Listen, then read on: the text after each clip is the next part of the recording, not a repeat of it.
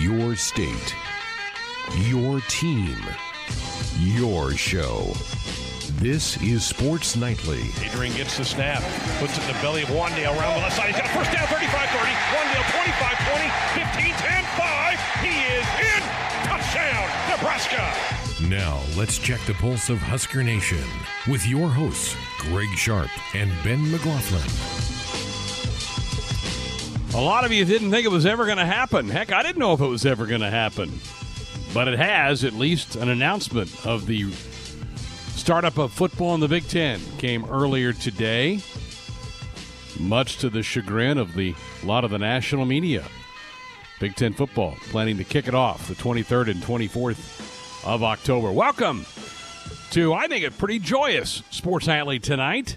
Greg Sharp, Ben McLaughlin with you. Glad you could join us here tonight. We're going to hear from Bill Moose in just a couple of minutes. We'll also hear clips from Ronnie Green from the press conference that he had with Bill Moose earlier today. We'll have that coming up in hour number 2. But we felt like it was a done deal last night, but you never know until it comes out officially, which it did this morning. Another big BTN production, which those don't just come together in an hour or two. So that tells me that the vote probably happened yesterday, confirmation that this was going to happen, which is what Ted Carter was saying, I believe, yesterday on the open mic, that he did not mean to get out to people. But it's there. There are some protocols in place about testing limits, whether you can continue to practice or need to shut down practice or even close it off, that are in there that we didn't really know much about. But, Ben, I think all in all, a pretty good day for fans who want to see some Big Ten football here in the fall. Yeah, I think, first of all, I would agree with you that there's no way that the group got together at 6 a.m. this morning and decided to have a vote, and this was all new. And you know what I mean? Like, the fact that this was ready to go by 7:30 and Dave Revson was in studio and they had all the guests lined up, this was done yesterday. And so in typical Big Ten fashion, they decided to just wait for the announcement until early this morning. As soon as I woke up to feed the baby, it was already rumored to have come out, and, it eventually did. So I'm trying really hard, Greg, to just put how we got here aside. I listened to about 2.5 hours of a propaganda-filled spew from everybody involved in the Big Ten office. That 16 panel that they had. Even Jerry DiNardo to a certain degree, just patting each other on the back and, how we got here and just all the team effort. And it was way over the top, in my opinion. But I'm trying really hard to not have those ill feelings towards the league and towards Kevin Warren, because I don't think at this point it does any good. I think their reputation and the way that they handled this speaks for themselves. What they said today isn't going to influence me or a lot of other people otherwise. So I'm trying really hard to just leave it in the past and just focus on what's next. As hard as that may be, with so much outside noise, and most of it being the national media, as you said, still pounding that drum home, that salty negative attitude. All of that being said, I'm trying really hard to just focus my energy on football being back, what our pregame show is going to look like, watching the Huskers play football again, not having the feeling that I had this last weekend of watching every other conference play and not the Big Ten. I don't know that it's important to me anymore, at least right now, that this is how we got here. I don't know that it does any good beating the dead horse, because we've been doing that for really since August 11th, but even before that. So of all the venom that I've been spitting at the league and our commissioner and the national media, I just want to kind of put that aside and just focus on the news today and how our players must be feeling and how our coaches must be feeling and how proud I am of our administration, both Ronnie Green and Bill Moose and Ted Carter and Coach Frost and all the coaches. That's kind of where I want to focus my energy and just kind of move forward from the drama, the soap opera, the frustration, all of that stuff that we've been talking about and dealing with on this show really since the 11th of August. So I'm still a little bitter about that. I don't think I'll ever look at some of those reporters the same. I don't think I'll ever look at the commissioner the same. But like I said, that being said, I'm just focused on the schedule coming out this week, who we're going to play, watching some film on that opponent, and putting together a pregame show, and then figuring out what our game day production is going to look like. I think that's where your energy is better well spent if you're a football fan. We don't need to be keyboard warriors anymore. We can just be Husker fans, and that's a great thing. All right, phone lines are open for you tonight. We'd love to get some reaction from you about what you thought about all today. 531-500-4686. That's the number to call, or you can fire us off a text as well on our U.S. Cellular text line. U.S. Cellular, the official wireless provider of Husker Athletics, keeping the Huskers connected. We'd love to hear your thoughts before we get to Bill Moos here in just a couple of minutes. All right, I mentioned that the testing rate, positivity rate, that was some new information that we didn't have today. We also, I think we were thinking it was October 17th. It's the 23rd, 24th, and you say 23rd and 24th because to fill enough television windows to cover more of the contract with the TV networks, the Big Ten's going to have to play some Friday night football games. They can't just jam it all on their Saturday windows. Bill Moos has already said, he did at the press conference today, that he's making a push to get Nebraska at least onto the Black Friday game the day after Thanksgiving to play there. Nebraska may be asked to play on another Friday at some point in time as well. So expect some of that. And I'm okay with that. I'm not a fan of Friday night football in the college ranks because of what it does going head-to-head with the high schools, but by late October, a lot of the high schools are done. You're in the playoffs and that type of thing. And in this situation, I'm okay with it happening this fall, where maybe I wouldn't have been normally. So 8 games, regular season. You'll play your division, so you're going to play Minnesota, Wisconsin, Northwestern, Illinois, Purdue, and Iowa. So those are 6 of your games, and you're going to play 2 of your crossover games. Purdue's athletic director said today they're going to go back to the original schedule, the one that's been out for a couple of years, the one that had Nebraska opening with Purdue. He said they're going to go back to that because that was a 9-game league schedule. So he says they're going to use that, and then it's going to take off one of the cross-division games from your schedule. And so for Nebraska, that would mean either Penn State, Ohio State, or Rutgers is coming off. If I had to bet, it's going to be Rutgers that's taken off. The Big Ten's going to give Nebraska, Ohio State, and Penn State. That's fine. Whatever. You're mad at Nebraska? Fine. Nebraska wanted to play. You're mad? Fine. Whatever. We'll do that. But like Ben said, we're being told we should have that scheduled by the end of the week. Barry Alvarez made that comment today on the BTN infomercial that ran this morning. He said the schedule should be out by the end of the week. And if you're just doing that, it should be pretty easy to do that. I'm sure they want some input from their television partners who will want to try to space out their bigger marquee games to space them out so they're not all bunched up on a certain weekend. So look for the full schedule to come out by the end of the week. 8 games, no bye week. By backing it up to the 23rd and 24th of October, you eliminate the ability to have a bye week. I don't think that's a good thing, but I think that he had some schools in the league that felt like they needed that extra week to be ready to play, and so they weren't going to be ready to play by the 17th. I would have, if Greg Sharp were named commissioner today, and I think there could be worse things than that, I would have just said, okay, for the couple schools who don't feel like you're ready on the 17th, we're going to give you a bye. That'll be your bye week right there. You don't have to play till the 24th because we do have a handful of teams that are ready to go on the 17th, and then we can give them a bye later on, but that's neither here nor there. What the other little wrinkle, Ben, that came out today was a 9th game. We knew that they were gunning to have a conference championship game. That's a big revenue maker for the league. So we knew that was going to happen, that the winner of the West was going to play the winner of the East. What we didn't know is they're going to match up everybody else going down the standings.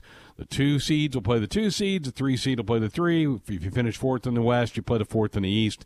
And on the way down to the pecking order, that will all take place on that weekend of December 18th and 19th. So an interesting wrinkle there. So actually, they're going to try to play 9 games. There's no guarantee, as we've seen with cancellations in the ACC already, in the Big 12 already. No guarantee, but the plan right now is to try to get 9 games in. Interesting couple of wrinkles, backing it up by a week, Ben, from what we were hearing, and then the addition of a 9th game with matching up another game within your conference. Nebraska Athletic Director Bill Moos. Bill, thank you for the time. I know it's been a busy day, but I'm sure a good day for you. This is something you've worked an awful lot to try to get this thing going, and maybe sooner than later. How do you feel about everything that transpired and led up to today?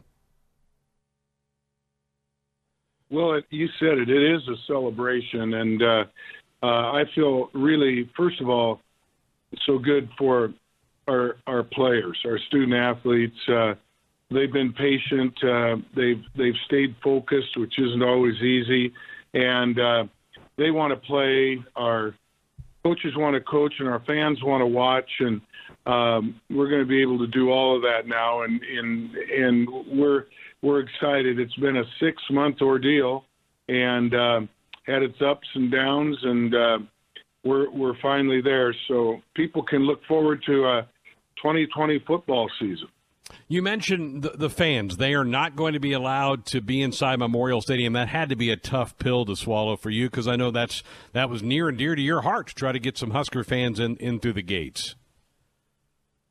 Well, yeah, and I pushed really hard. Chancellor Green did as well.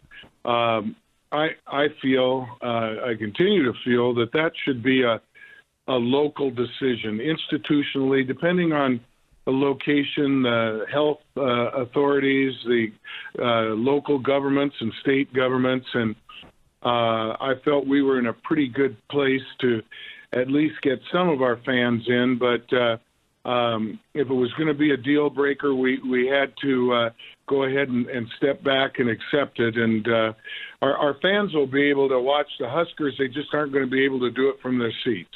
Yeah. All right. How about travel? Will travel be affected? We were hearing some rumblings earlier in the week that they may encourage teams to fly in, play the game, and fly right back out. Is that the case, or what will that look like?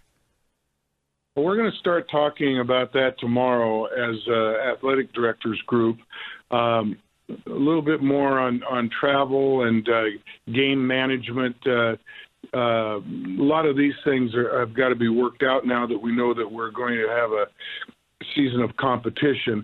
I do believe that we can have somewhat of a normal travel routine, but making sure that our charter aircraft is clean, of course, the buses and the hotels where we stay. So we got to get a schedule in place first so we know where we're going to play and when, and we're going to go to work on that, starting tomorrow.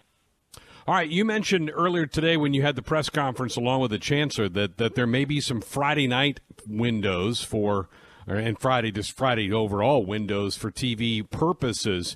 Do you anticipate a couple of Husker games, or is that still too early to determine that you may be playing a couple of games on Friday?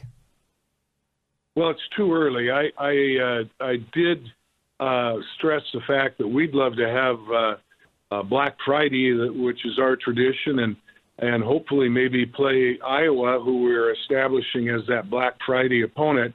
But I am on the committee that's going to look at the schedules and put them together and the options and such, and ultimately that will be selected by the athletic directors. And I'm going to push for that. That's a tradition for Nebraska, and even in this different look for a football season, hopefully we can include that as well. And whether there'd be another one, I don't know.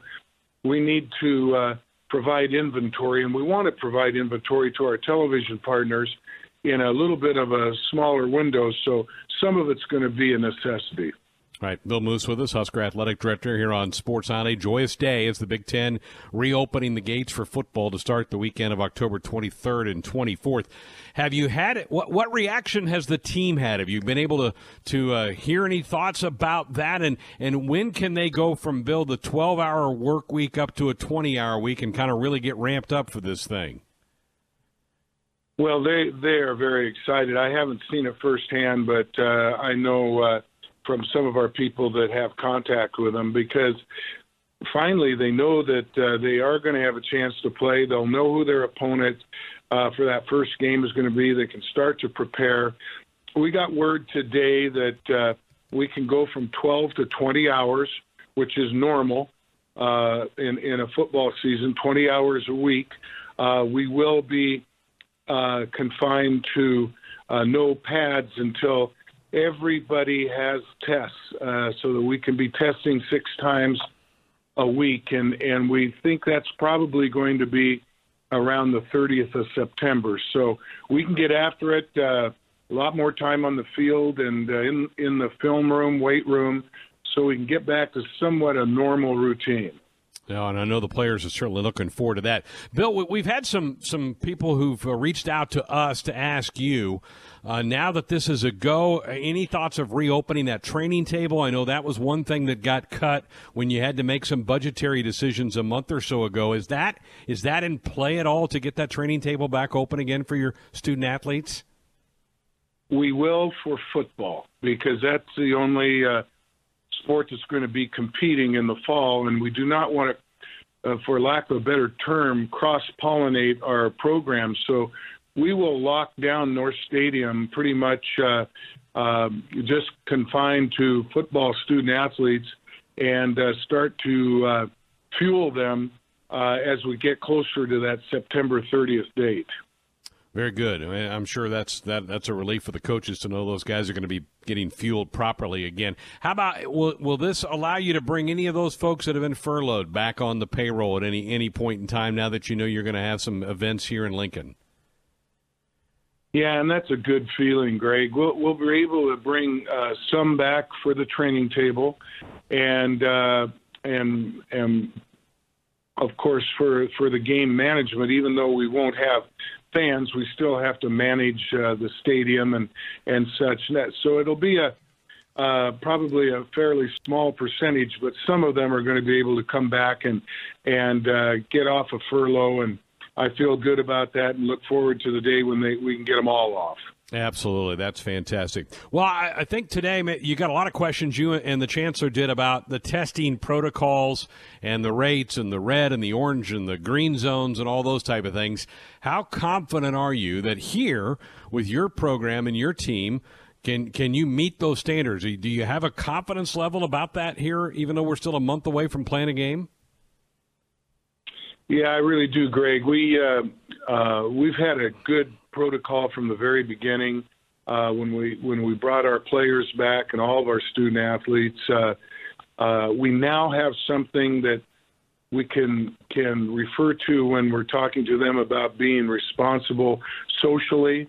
You can infect an entire team, and it's going to have a chance of not allowing us to play in a week or so. When you have something that is close to the heart, and these young people want to play, then I think we'll be fine. We already we've had a few positives. We're way down compared to a lot of the other programs in our conference footprint, and I'm confident that our people will continue to do a good job there. So we've had plenty of practice. We've been testing and social distancing and contact tracing and all the things that are common terms now we didn't even know about 6 months ago. So our staff and our medical people and the wonderful help we've gotten from UNMC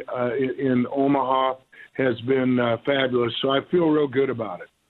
Bill, you were asked today about during the press conference again with the Chancellor whether you felt like Nebraska was kind of a pusher behind this to get this thing done because of your comments, of the head coach's comments, of the student athletes who filed the lawsuit against the Big Ten. I think there is some perception that Nebraska's become a bit of a maverick in this league. Is that fair? How would you assess that if people say, boy, Nebraska's now turned themselves into a black sheep in this league? Well, we were vocal, and I've got to say it worked. And all along, we were pretty close-knit as a group of athletic directors. And by the way, I did mention earlier in the press conference that we know each other a lot better now than we did 6 months ago. I'm talking about the ADs, and I think have a mutual respect across the board. But all of us wanted to play, some to more degrees than others, and some for various reasons. But here in Nebraska, I felt, and Scott did as well, and of course Chancellor Green supported it, that we're in a different part of the country than most of the rest of the Big Ten, and you look to the south, and Kansas State are playing. Got Iowa State playing. The community of Lincoln is safe and very clean in regards to COVID. And so we were vocal, pushed, persistent. Whenever there was a red flag, we looked at it and tried to resolve it, and pretty soon it was contagious, and here we are today with good news. Well, if it bothered people outside our footprint, so be it, because you gained a lot of fans in this state, Bill, you and everybody who did push, because this is what's important to this state. You know that. You've been around here long enough to realize that. And so congratulations on getting this thing through. And we can't wait to see this football team trot out of the field here in about a month and play. And we, again, appreciate all of your efforts on this. Well, thank you, Greg. And, hey, you're gonna have to keep your voice all tuned up now, because you're back in action, too. Yeah, and now I got to spend time with Matt Davison again, so I'm kind of torn on that, Bill. I don't know how I feel about that. Well, in the end, two people with great passion and big favorites to the fans, and I'm happy for everybody involved, and go Big Red. All right, mentioned earlier that the big press conference today with Ronnie Green and Bill Moose, they both got a chance to talk about all of this. We're just going to give you Ronnie Green's opening statement to start the press conference from late this morning. Well, good morning. It's a good day to be in Nebraska, and a good day for Husker Nation. As we announced earlier this morning, as you all know, the plans for the Big Ten to resume its fall sports season for football on October the 24th this year. So we have had a long road to get there, to be able to celebrate this day for our student athletes and for our coaches who have been ready to play and want to play and return to competition.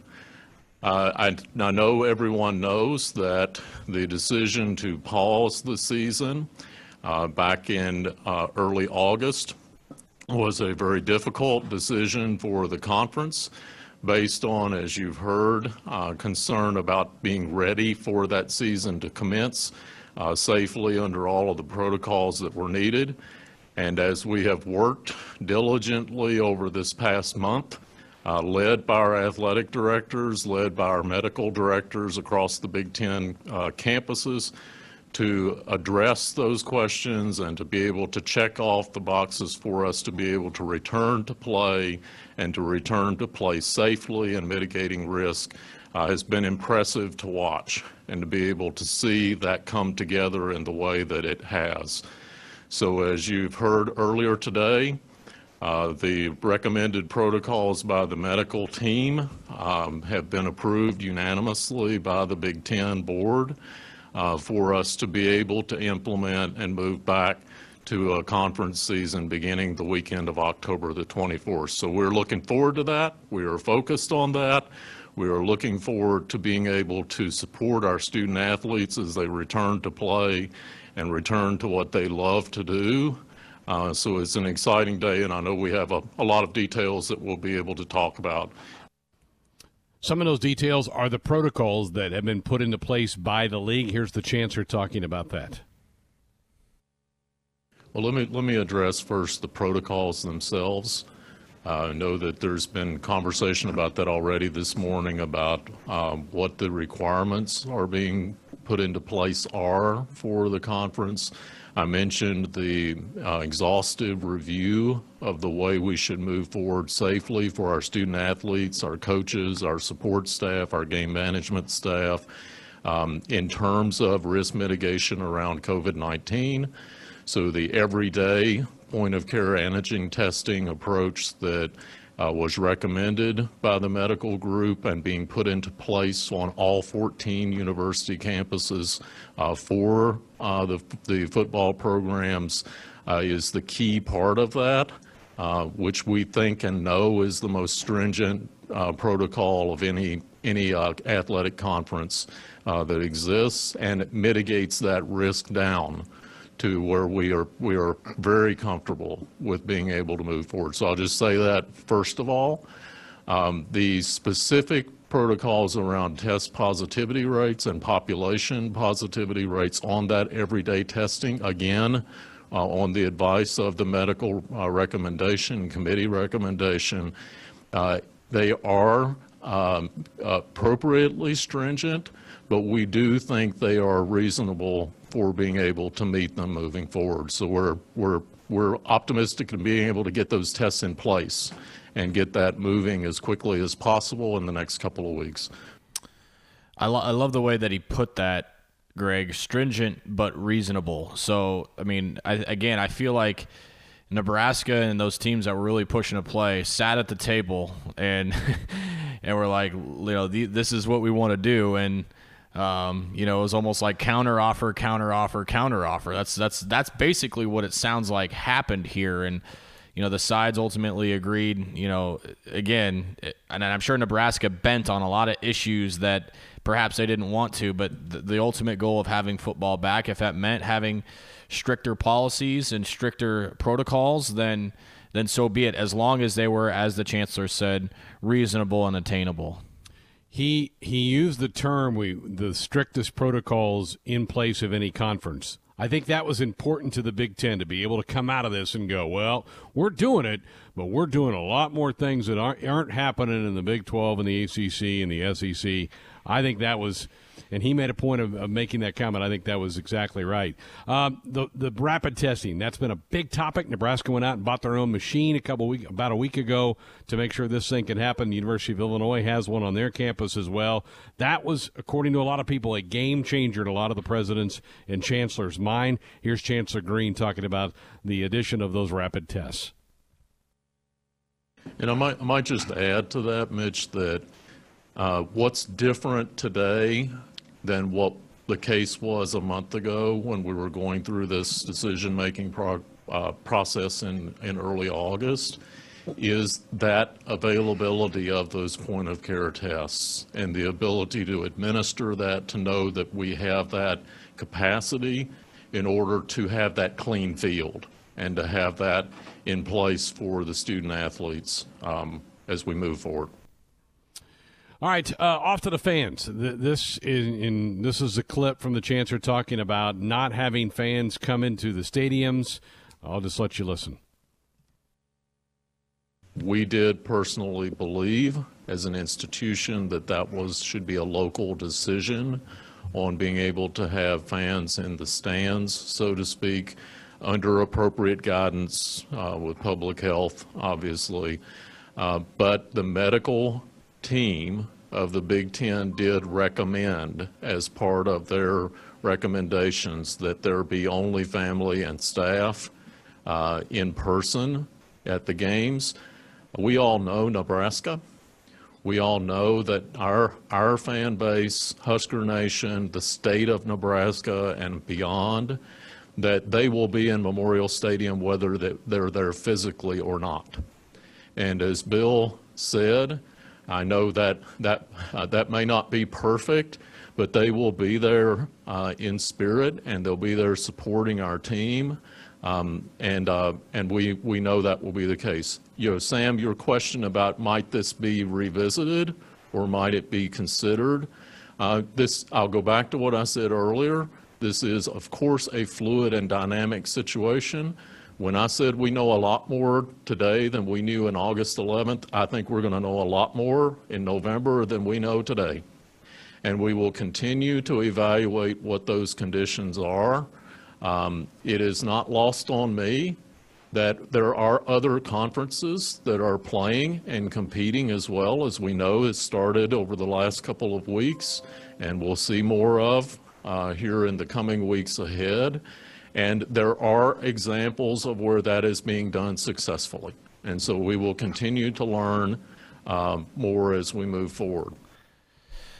Okay, I think three things to pull from that cut right there. Number one, I think, to just start with the last issue, that's the number one retort, Greg, is, well, I watched Kansas State play, and there are people in Manhattan watching the Wildcats. Why can't there be people in Lincoln watching the Big Red? They are aware of that. I think that's important, that it's not lost on anybody that is the case, that people are watching football in college football stadiums. Number two, it's really important to know and understand that Nebraska did speak up to the powers that be that this is what we want. We want people in Lincoln. We want people to watch games. This should be a local decision. So it's important to know that Nebraska did fight for this when they were in those meetings this last week. And I think the third thing is, when you look at this scenario of fans not being able to attend games, the chancellor kind of used the buzzword there, fluid and dynamic. That's why I said earlier in the show that I wouldn't necessarily think this is an open and shut case, that they're not gonna revisit this again. I think this conversation will be continued to be brought up. Now, if Nebraska or other schools that are polling for fans win this argument or not, I don't know. But I don't think that this issue is one that's been put to bed in the agreement and they're just done talking about it. So those are the three things that I pulled away from what the chancellor had to say right there. All right, very good. We've had some people want to know about tailgating. Even though they can't get in, can they tailgate? Here's the chancellor talking about that. And I think on the second part of your question about gatherings, tailgates, so forth around the 4 home games that we'll host here or have here on campus, we had already made the decision going into the planning for the season when we were planning a September 5th season. You'll remember earlier that there would be no tailgating on the campus because for us, in having our academic mission underway, we are not having group gatherings of any kind beyond the public health directive in Lincoln of size. So that decision had already been made. There you go. Nothing's changed on that front. I think that we could all, reasonably expect that if there's not going to be the fans and fan involvement that on campus, that there wasn't going to be any tailgating allowed on campus grounds given the circumstances. His voice will sound familiar. And that ball's gone. Bye-bye baseball. His knowledge is endless. He looked so fast. It was unbelievable. He's our Major League Baseball insider. Just ate a brownie, so I'm ready to go. Lane Grindle. Well, hard to believe. We just passed the midway point of September, which means the regular season is almost over. Isn't it crazy? It's really wild. It's hard to comprehend because it feels like we just got started. I think we anticipated it was going to go really fast like this and that we were going to get to this point and be like, wait a second, what, the season's almost over? And I think you had to anticipate it was going to be like that. And obviously now that we're here, that's exactly how it feels. It does not feel like the season should be ending this soon. It's kind of hard to trust that like these postseason chases are almost over because it just feels like they got started. But that's where we're at. And I think the next 10 days or so, it's going to be compelling. It's going to be a lot of fun. And I think the postseason format, especially for this year, is going to be a lot of fun as well. Yeah, let's talk about that. That's been the big story of the week was the postseason format. Were there any surprises in that to you? Not particularly. I was really curious, go back like 2 weeks ago. I was really curious how they would handle that first series, kind of the wild card round, which has been redefined. Obviously, everybody's going to play in it. It's going to be seeded 1 through 8. And there's going to be 3 games. We knew that much. But with all the talk of bubbling the postseason, you really didn't get that much benefit from being the 1 seed versus being the 8 seed other than who you drew in the postseason, right? Because you wouldn't have been able to have home games. And I know there aren't crowds, so how much of an advantage is it? But if you're sleeping in your own beds, it's probably a little bit of an advantage. And at least something to play for, a little bit appealing. And so I was curious how they would do that, if they would bubble everything, or if they would wait until later in the postseason to bubble. And now we know that they're going to wait and not bubble that first round. And so the teams that are the number 1 seeds, if it's the Dodgers and the NL, then they're going to be able to host those 3 games. And I think there should be some benefit to that because, look, you're having to play an extra round now that you wouldn't have had to play before for having the number 1 seed. So I think they've got that right. And I think it's going to be kind of fun. I think those 3-game series are going to be exciting and wild and really good television and radio. And I'm looking forward to it. There's been a lot made, Lane, about later on not having off days built into the playoff schedule. Your thoughts about that? And obviously, if you have a dominant 1 and 2 starter, you maybe can only run them out there once or two. I mean, it's going to limit how much those 1 and 2s can throw. How big a factor is that going to be? Well, I think it's going to put an emphasis on the depth of your team, which I think is a good thing. I like that, to be honest with you. I think it puts a bigger emphasis on who's built the best roster.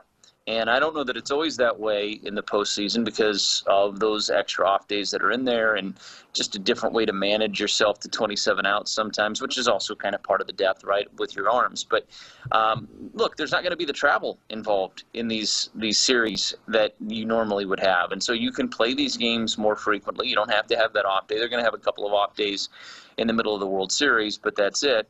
But there's not going to be the travel involved. And some people might say, well, do you need the off days in case you have a positive case or something like that? Well, that's why they're doing the bubble the way they're doing it, is to hopefully guarantee that there won't be any positive cases. Once you clear the protocols and you're in the bubble, you're good, and you're not going to be in any danger throughout the rest of the postseason, so they don't have to worry about those types of things. That's the whole point of it. So I think it's good. It's going to be interesting. People are going to carry some of those losses or wins with them maybe into the next day. Now, don't tell Darren Erstead I said that, but I think that some people might do that. That's an inside joke between you and I, because Coach Erstead never thought that there was any such thing as momentum that carried over from one game to the next. But I do think that there could be a little bit of that at play too, and so I think it'll be compelling. It'll be fun. The commissioner raised some eyebrows this week when he said that this may not be the only time they go with this expanded format like that. That would really be a tremor through baseball, wouldn't it, if they go to this kind of a format next year? Yeah, I think I would say to that, we'll have to wait and see. There's a lot of people that would have to sign off on that. I think everybody this year is in the mode of, hey, let's get all hands on deck. Let's be open-minded. Let's do whatever we have to do to make the game even more compelling than normal. If we can create some different revenue streams, let's do it for the good of these clubs and for everybody involved in it. And I think that's really commendable, and it's been great. I think more long-term changes like that, or even like the DH. I anticipate the DH is probably here to stay now in the National League, but because there was so much momentum for that before this.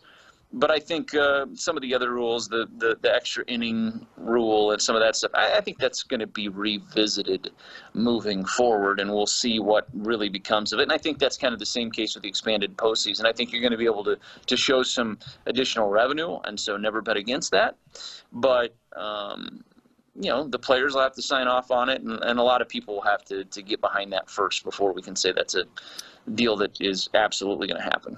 Lane, it's always amazing to me. We make so much about these new rule changes before a season starts or right away, and then you get into the season and you really forget about it. Like, I don't even know if anybody remembers the 3-batter rule for the relief pitchers. It doesn't really seem like it's affected the game hardly at all.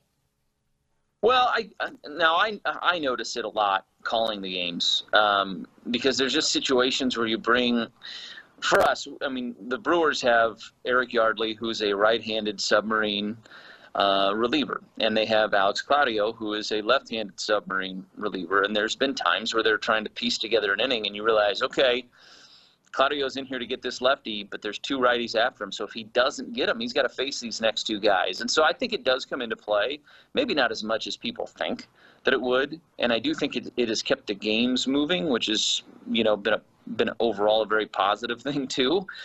But I think it does come into play. I think the part that's also interesting is, like, you come in and you get the last 2 outs of an inning and you face 2 batters and you get 2 outs. You would think, okay, your time's done because you can be lifted from the game at that point in time. But if you come back out and take the mound, and my example is not a great one because you've already faced 2, but if you face 1 and come in and get the final out of an inning and then you go back out there, you got to face 2 batters the next inning. Or you can be lifted, before the inning begins. So those little things have been kind of interesting nuances to those rules that some of them we've learned as we've gone along this year, to be honest with you. But I think that rule's probably here to stay. I don't think that one's going to go anywhere. I mean, that wasn't an experimentation because of COVID. That was already in place before the year began. I mean, we were talking about that during spring training. So I think that one's going to stick around for a while. All right, you guys are wrapping up a lengthy series with the Cardinals over just a short amount of time, right? 2 doubleheaders in 3 days.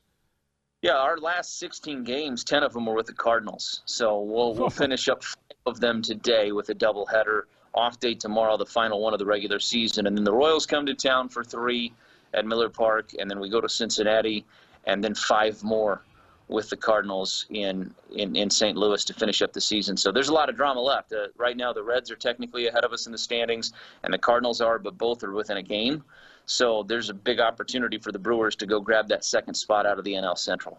Going to be a fun final week. How much noise did the Big Ten's decision today make up in your neck of the woods?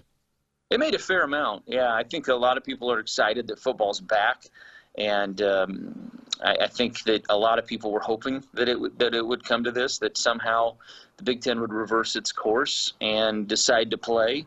And I think that people are welcoming that. It's going to be fun. It's going to be different. I really wish there was some way that, and I think everybody wishes there was some way that you could have seen some fans get into the stands at these games. And maybe that's something they will revisit at some point down the road. I don't know. But I think overall people are just glad to see these kids get the opportunity to play football, because these kids have worked so hard to put themselves in this position. They deserve this if this is what they want. And I think overwhelming majority of them, this is what they want. And so you hate to see that opportunity taken away from them if there is a responsible way to do this. And I think there is a responsible way to do this. And I think the leaders of the conference didn't get it right at first, but I think they're getting it right now. Very good. Okay, well, have a good week. We'll talk again next week. All right. Thanks, Greg. It's time to buy or sell. Buy,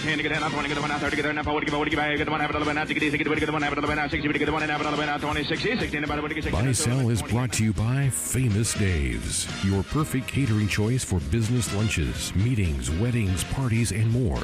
Treat your guests to authentic smoked daily barbecue, made from scratch sides, and award-winning desserts. Famous Dave's, we do catering right. Now here's the hosts of Buy or Sell, Brett Whitty and Josh Hilkeman. That's right. This feels like kind of the old crew. You know, we're back together again, but we're the OGs. Right. That's the word for it. Not quite as OG as can be, but it's pretty much that way. So yeah, we're missing Chad Fessler. That's right. The real OG. That's right. It's funny. So after last week's episode, I started working on a spreadsheet of since we're all asking questions now, I kind of wanted to know who asks tough questions, who doesn't, who answers different people's questions a certain way, etc. And so I put that together, and there's not obviously a whole lot of data yet, but we do have a couple of interesting trends. So far, Ben, you're asking relatively easy questions, it would appear. You have okay. Your questions are getting answered at an 80% clip through 5 questions answered so far. That's everybody. So like Greg and Brett are 5 for 5 on your questions. Hey, thanks, Ben. So, and meanwhile, Brett is asking the toughest questions. His out of 4 questions, he's getting answered at a 25% clip. He's throwing all that soccer stuff at us. Yeah, is this a goal? Because I could toughen these babies up. I mean, sure. We were debating if it was better or worse for me to have that kind of stat line, and I think it's worse. Okay, here's the thing, though. It evens out because overall, as a group, we're answering questions at a 50.5% clip. So and Josh, sorry to interrupt you, but I know one of my questions that we're going to get to tonight, the buy-sell about no-hitter. I know there weren't very many people that got that right, so that'll get pop that percentage down a little bit. Right, exactly. So we'll get to our answers here in a little bit, and that one we'll end with. But we start with an NFL question, and this is from August 19th of 2020. And this was asked by you, Ben. Buy or sell that Patrick Mahomes would throw as many or more touchdowns in Week 1 than Cam Newton and Tom Brady combined. And it was a buy. Mahomes had 3 touchdowns. Newton had 0, and Brady had 2. So he outscored them in the touchdown category. Everybody bought it except for Austin, who sold it. So we were all right except for Austin. I felt like that was a decent little line. If it was total touchdowns, it wouldn't have counted because Cam rushed for 2. Mm-hmm. Sure. Yeah. No, I agree. That was a good line. You're surprised that Tim took the bait on that one. Yeah. He's not here to defend himself. So? Let's bash him. Next answer also comes from a Ben question asked on August 26th. From the NFL, buy or sell that Chiefs first-round pick Clyde Edwards-Helaire or a first-round wide receiver would score the first touchdown by a rookie this year. That ended up being a buy. It was Edwards-Helaire with the first touchdown by a rookie. We all bought that and got it right except for Josh Hilkeman. Oh, come on. You just a horrible sell there. Yeah. How'd that I remember on that. that bus feel, Josh? I remember Josh just saying, I'm going to go opposite. When everybody goes the one way, I'm going to go opposite. Well, and to be honest with you, I wouldn't have asked that question if I had, because when I asked it, I didn't have in mind that the Chiefs were playing before everybody else. So that kind of changed the real, like because if the Chiefs played at noon on Sunday, it's whoever scores first. Right. The Chiefs had an entire game. And honestly, my thinking was that he was not going to score a touchdown in week 1. Like, I just figured he'd be held off the scoreboard in week 1. Somebody else would do it later in the week besides a first round rookie wide receiver. So I think let me say something here that I'm not positive, but we will need to check it. I think the first rookie to score on Sunday was J.K. Dobbins, so that would have been a sell. Yeah, I think that's probably right. So I was that close. Can Ben ask all the questions? Right. He just laying them up here on a tee then it turns into a feel-good segment. That's right. great. Right. All right. So this is the question that you talked about earlier, Ben, and this is the Major League Baseball one from August 26, 2020. Buy or sell that someone else would throw a no-hitter this season or hit for the cycle the remainder of the regular season. That answer was a buy, and Greg and Ben, you both bought that and were right. So you're right. The rest of us got it wrong, as Alec Mills did that earlier this week. So yeah, that was you're right, Ben. That brought the percentage down a little bit, except for Greg still 6 for 6. So keep them coming, Ben. Greg, I'm surprised that you bought that a little bit. Come on. I didn't think there was any way that would happen after the first one. There's no way I thought that was going to. And guys, you realize how close we were to a couple, right? Corbin Burns from Milwaukee had a chance. We got close to a cycle. Gosh, no, I can't remember who almost. I think somebody was a triple short of the cycle, and I can't. It was Franmil Reyes, and the reason why he didn't get the cycle is because Carlos Santana was dogging it around third. It cost him a triple against the Royals. Yep. Exactly. Right. Sticking with MLB, Ben question asked on September 2nd by or sell that the San Francisco Giants would score 23 runs in their next 6 games. That ended up being a buy. They smashed that and scored 33 runs in their next 6 games from September 2nd. Greg, Josh, myself, and Austin all bought it and got it right. It was Ben and Tim with the sell getting it incorrect. Ben and Tim sticking together. Yeah. Don't like the fact that I have an 80% success rate on my questions, and I got one of them wrong. You got one wrong. Darn it. Exactly. All right. This question came from Brett, an NBA question on September 2nd. Buy or sell that at least 2 series in the semifinal rounds of the NBA playoffs would go to a Game 7. That was a buy. Both the Celtics, Raptors, and Clippers, Nuggets went to a Game 7. Guess what, guys? We all sold it. We were all wrong. Man. So Brett's percentage is just on, he's just asking the tough questions even on himself. I thought I was going to get that right. So if that had gone the way that I thought it was going to go, we'd all have gotten that right. Right. That's my fault. Yep, that's your fault, Brett. All right, moving on to college football. Greg's question, buy or sell that any of the top 25 games over the weekend would be decided by single digits. That ended up being a sell. Even the Iowa State upset was a 17-point spread. Greg, Ben, and Austin all sold that and got it right. Josh, myself, and Tim were all incorrect, so we split that one. How about that? You had an upset, and it still wasn't even single digits. Wasn't single digits. I mean, I thought just whacked them. When I went back and looked, I was like, I thought, like, just in my mind, I felt like there was one game that was close enough, and obviously that one wasn't. So, and I think I was thinking of the Kansas State game, but they obviously weren't a top 25 team. So, there you go. Next up, these are, again, questions from last week. Austin and the NFL asked, buy or sell that the Kansas City Chiefs would score 37 points or more in last Thursday's game against the Houston Texans. It was a good line, but it was a sell. The Chiefs only scored 34.5 points, and the left half of the bracket took it and got it right. Greg, Ben, and myself all sold it. The rest of the guys bought it and were incorrect. So we talked about this on our fantasy football podcast, which you should all go download and listen to, by the way. That was a tremendous line by Austin, and it took 3 snaps inside the 2 from the Texans to hold the Chiefs out of the end zone for that to be a sell. It's a good point. Good point. Good question. All right, moving on. College football. Ben asked this one last week, buy or sell, that at least 3 FBS football teams would score at least 50 points over the weekend. That ended up being a buy. Texas scored 59, West Virginia 56, Pitt with 55, and Texas San Antonio with 51. We all bought that, and we're all winners. Thanks, Ben. Thanks, Ben, for your easy question. Keep them coming. We'll see and what Ben again, brings that wasn't this a week. terrible line. There was only 4, and 2 of them barely made it. You're right. You're right. I feel like we're just getting. Is it coincidence? But it's a very. Well, very okay, hilarious. so I feel like if the lines were just awful and they were like, buy or sell that there was 4 home runs hit in Major League Baseball last week and there was 66, then we'd have an issue. Right. Here's the thing. The spreadsheet, I'll be curious to see what happens in 2 months from now. But here's the other thing. I feel like in a normal season of buy sell, we'll get out to one start one way or the other. The questions will seem like super easy or super hard, and I'll spend the entire rest of the season trying to make them swing the other way to get things back out to more of a level field. But anyway, I'm going to be hitting the StatCast hard this next week, right, and pulling from Vegas, and all Ben's are going to be ors and ands and parlays. Well, I got a couple of those this week, so all right, buckle in, fellas. Spoiler.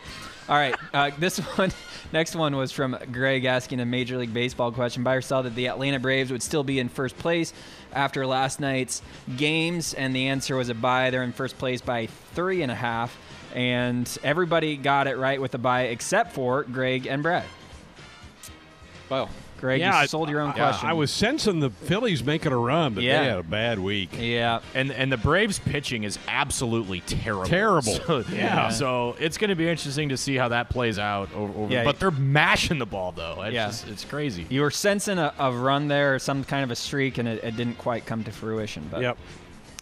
All right, Tim's NHL question, his weekly NHL question. Buy or sell that the Dallas Stars would score at least 2 goals in each of their remaining games of their series. That ended up being a buy. They won 3 in a row to close out the series, scoring 3 goals, 2 goals, and then 3 goals. Everyone was a seller on that one except for myself and Tim. So Tim got his own question right. How about that? Good for Tim. I think in one of those games, the Stars scored in the last 2 minutes to get their second goal to force overtime, I believe. Right. That was two of those games were overtime. Yep. So. Yep. But they did it, so it was a buy. We got to give them credit for that. And our the Cup finals are not set yet, right? Because the Islanders won last night. Correct. Yeah. They extended that series. In fact, I'm guessing we'll probably have some question from that later on from Tim. Oh, my God. We wrapped up our answers with an NBA question from Austin. Buy or sell that at least one NBA Western Conference semifinal series would go 7 games. Kind of similar to one of our other questions, but it was a buy. Clippers and Nuggets went 7 games. Greg and Ben, you were the only ones to buy it, and you were the only ones to get it right. All right. Well done. You guys have started to pull away from the pack, both 8 of 11 this week, which makes you 20 of 32 on the season, well over 60%. The rest of us went 5 of 11 this week. You all went 5 of 11? Every single one of us, the producers as a whole, myself, Brett, Austin, and Tim. So we are kind of bringing up the rear here. We're in the low 40% at 14 of 32. We need to pick it up, guys. What are we doing here? I started off so well. I feel like, to me, going into this whole idea, I was thinking we need to do something. My goal was it's producers versus the on-air guys. So if we're the wily vets, right? We wanted to bring you down. It was 4 against 2, and we're still just. Yeah, not good. I'm telling you, there's no chance that I'm going to be honest. This is a little weird, like kind of pulling for Greg because he's been my nemesis in this forever. So I don't really feel good about it. You're tied for first place, so you can still beat him. But yeah, you're on the team with him, I guess. So it's a weird dynamic here, right? Yeah, for sure. All right, let's jump into this week. And Brett was the one to collect all the questions, so he's going to ask his own questions, and then Tim and Austin's as well. All right, starting off with an NBA question, buy or sell that Kemba Walker averages at least 18.5 points in the rest of the East semifinal matchup with Miami, or that Kemba will have a 30-plus point game in the remainder of the playoffs. Whose question is this? This is my question. You can write my answer down. So, Ben's buying. You know, he's not playing very well. So Averaging, if averaging 14.8 over his last 5 games. He even said it after last night's game. He goes, "I'm not playing well." He is horrible. So the 18.5, I would not take that, but I think he has a game. I think he's got a big game. What was it? 30? You said 30, yeah. So you're buying then, Greg? 30's kind of a lot. He's got. I think he's got 3 30-point games in the playoffs. I was going to say we're so far. late enough in the playoffs. If you have a 30-point game, that's going to help you to get 18.5 for the average. But I'm going to sell it. Yeah. All right. Brett, this was your question, so technically you should have gone first, but you're going to go last. I'm going to sell it as well.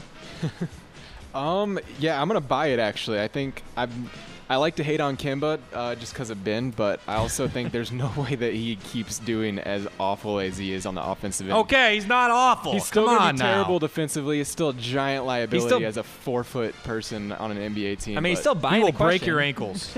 That's unquestionable. That doesn't take away from the fact that he's 4 feet tall. Well, fair enough. Okay.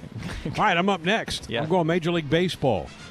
Buy or sell that the Chicago White Sox end the regular season as the #1 seed in the American League, which they currently are. They are. And I'm going to buy it. Yeah. I'll go next. I'm going to sell that. I don't necessarily think that the Twins will catch them in the division. They have a couple games to make up. But I just think that they'll cool off a little bit, and somebody from another division, I don't know who it's going to be, but somebody will catch them as the #1 seed. I guess I'll go next. I'm selling it too. Giolito is pitching right now. He's kind of getting hit around again by the Twins. He hasn't been as sharp. I don't have a lot of faith in the White Sox pitching. I'm kind of leaning more Oakland, except they were dealt a big blow with Matt Chapman on the IL too. But give me the Twins, give me the Rays, give me the A's to catch them. Yeah, it's the field. It's the whole field question. And I'm not discounting the Yanks either. I mean, they got Judge back, they got Stanton back. They're blasting the Blue Jays tonight, so I'm going to take the field. Okay. Right. Yeah. Plus, I hate the White Sox, and I could say that because Bummer's on the IL. So, I'll follow that up and say I'm not a fan of the White Sox either. I'm going to take the field on this one. I don't know if it's going to be the Twins, but I hope it is. Love it. Ben, you're up next. Okay. Yeah, we'll see if we can derail some of the boys here with with some of the hard Lob questions. it up here, Ben. Okay, this was a question pulled from the news today that Nebraska would have their football season back. Buy or sell that Nebraska's 2 crossover opponents had a combined 15 or more wins last season. Oof. So this is basically, if we're pulling from the schedule, there's one of 2 choices here. Buy or sell that Nebraska is getting Ohio State and Penn State, or they're getting Ohio State or Penn State and somebody else. Right. And I am buying that Nebraska's 2 crossover opponents will have 15 or more wins, meaning I think it's going to be Ohio State and Penn State. How many did the Buckeyes have by themselves? It was 9 and 7, I believe. Okay. Yeah. I think they ended up with 16, and then I knocked it down a game. Yeah. I'm buying. Yeah, I'm going to buy that one too. Yeah, I'm all on board. Easy question. Everybody buy Ben's question. Yeah. Bye. Well, yeah. Goodness. All right. Moving on, my question. That was okay. Sorry to interrupt. Yeah. This is more of a stick it to the Big Ten question than Right, it was right. It's more a statistical buy-sell to question. prove a point. Well, and that's Yes. why I think the answer could be a stick it to Nebraska kind of answer. So. Yeah, true. All right. Let's see. My question it comes from the NFL. Buy or sell that Joe Burrow runs for at least 1 touchdown tomorrow night or passes for more yards than Baker Mayfield. And I have thought about this all day. Still don't know what I'm going to do. I'll buy it. I feel like on an or question, you have to buy it just because you think that one of those things would happen. Who's the home team? Is it the Browns? I think it's the Does it Browns. matter? Yeah, it doesn't matter, but I think it's the Browns. So neutral. Right. Both are in Ohio. A meaty 6 points in their first week. So he runs for a touchdown or he throws for more than Baker. Yeah, more yards than Baker. Either of those things happen, it's a bye.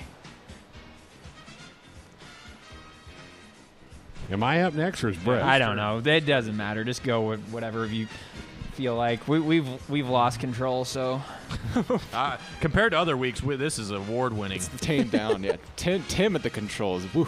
I'm going to sell it. I don't think he rushes for one, and I think Baker ends up having a decent game. all right. All right, I'm gonna buy it. The Browns are a dumpster fire. Baker is he's not very good. He'll be seeing the bench here in the next couple of years.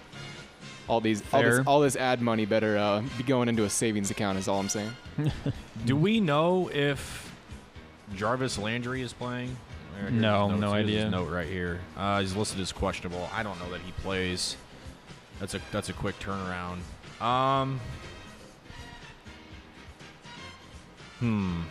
One rushing. I don't think he gets the rushing touchdown.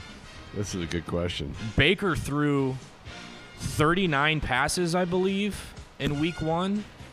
And I think Burrow threw 36. But Burrow did carry it 8 times. Yeah. I'm going to buy it just because I'm off Baker right now. And ODB is worrying about other things in football right now. So Sure. I'm gonna take the rookie. Why not? All right. Brett has Tim's question next. All right, Look out. Tim's, What's it from? yeah, what category are we going here? NHL, boys. Buy or sell that the New York Islanders advance past the Tampa Bay Lightning, or the Lightning score at least 3 goals in tomorrow night's Game 6. I'll just answer first. Yeah, go for it. I believe the Lightning will score more than 3 tomorrow. Okay. So I'm So gonna that's buy an it. or. So yeah, that's a buy. Yeah, Greg, you go. I'm a buy as well. I don't think the Islanders win, but I think Tampa scores 3 or more. Bye. Well, I want to make up ground on you two, so I'm going to sell it. I got to pick my spots, but here's the thing though, we don't have Tim's answer to this yet. I think he's buying it, so I guess maybe we should go along That's with the thing. him. We need to know if he was creating this question as a sell or buy. I think that at one point he said that every single question that he ever asks, he's going to buy. Yeah, I think I did hear that. So come out of his I don't know mouth. what. That's an interesting strategy, but in that case, I'm going to sell it. all right, I'm going to fade that pick. fair enough. And then you're up again next, Brett. All right, this is my question, another NBA question, buy or sell, that either LeBron James or Anthony Davis are the leading scorer in this year's NBA Finals.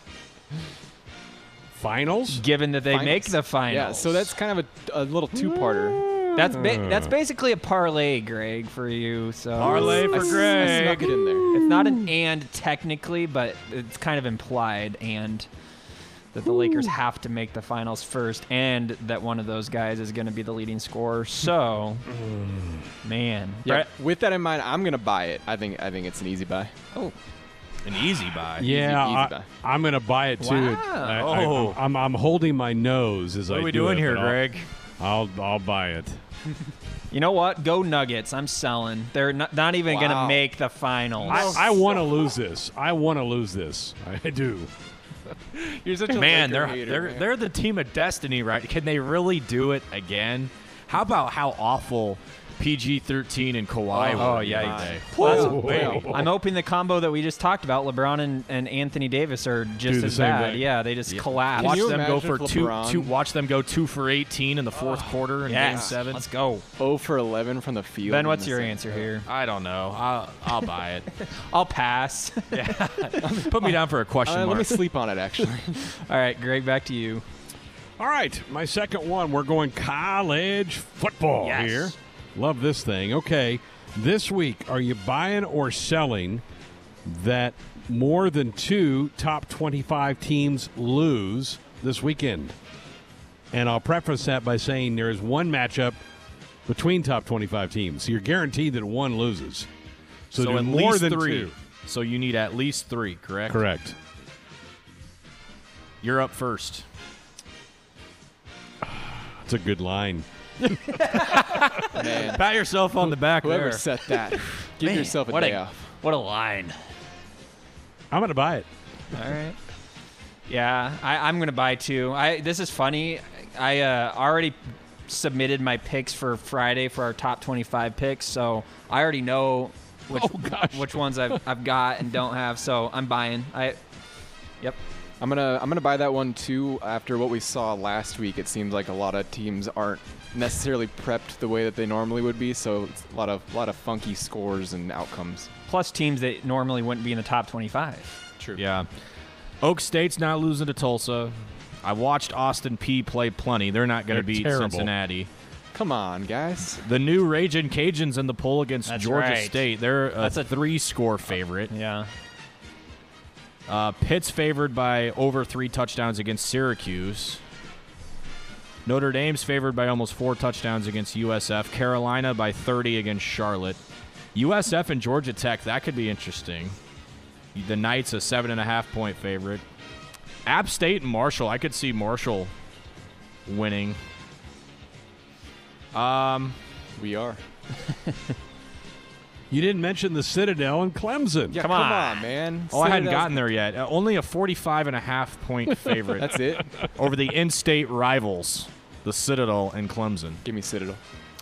I'm going to sell it. Give me the favorites. All right. And then, Ben, you're up next with your second question. Okay, this is kind of a statistic as well. Christian Yelich, reigning MVP, had his first 3-hit game of the season yesterday. How about that? Crazy. 46 games into the year, he had his first 3-hit game last night.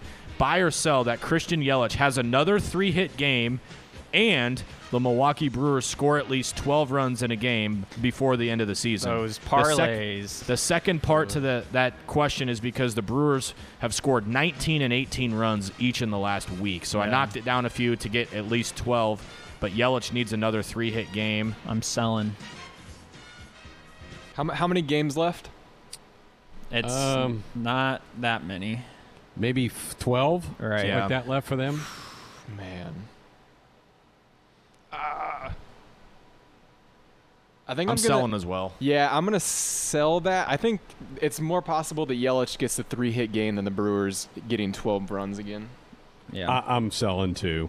Yep. I don't like those hands. You guys know I don't like those. Yeah. Can I switch to a buy? No. You already got your question submitted. I hate that we're all on the same page. We better all get it wrong then. Right. Well, Tim and We'll get Austin all right. still have to submit their questions, so we're good. All right. Next up, I'm up with a golf question. Buy or sell that Dustin Johnson and Jon Rahm both finish in the top 15 of the U.S. Open. And I am going to buy it. Sell. Always take the field, right? This is a big field, 156 golfers. But, man, those two guys have been good. Just a stupidly ridiculous course. Yeah, it's going to be hard. I'm going to sell it. I'll take the field on that. I'll buy that one just because DJ's been so hot. All right. Well, but they both have to be in the top 15. Yes, they both have to be. I'll bank on Ram getting in. Rom. Sorry. CD-ROM. All right, wrapping up the questions with a Austin question from College Football Buy or Sell that the Big Ten Conference gets in at least 90% of its scheduled games this football season. That would be 57 of 63 scheduled games. Sell. Oh, man. Can't we? We had who was the caller that just complete? Was it Drew and Plattsburgh? Yeah, Drew. Completely Yep. changed, flipped my mind. Drew, Yep. I'm selling this because of you. Wow. There you go. Drew. The protocols are steep. Yeah. They are. So, Oh. You guys. As you get ready to sell it. No, I'm gonna buy it. Why not? I gotta go opposite, right? That's been my whole approach. I can't go back on it now. I have to take the logical answer. and Yeah, just say I knew sell. you were gonna sell it, so that's fine. I'll stand alone. Got to make up ground somehow, even though that won't be till December. yeah, you Right? won't know that Actually, it might be late October. one. You might know earlier. Yeah. All right, that was fun, boys. Enjoyed that.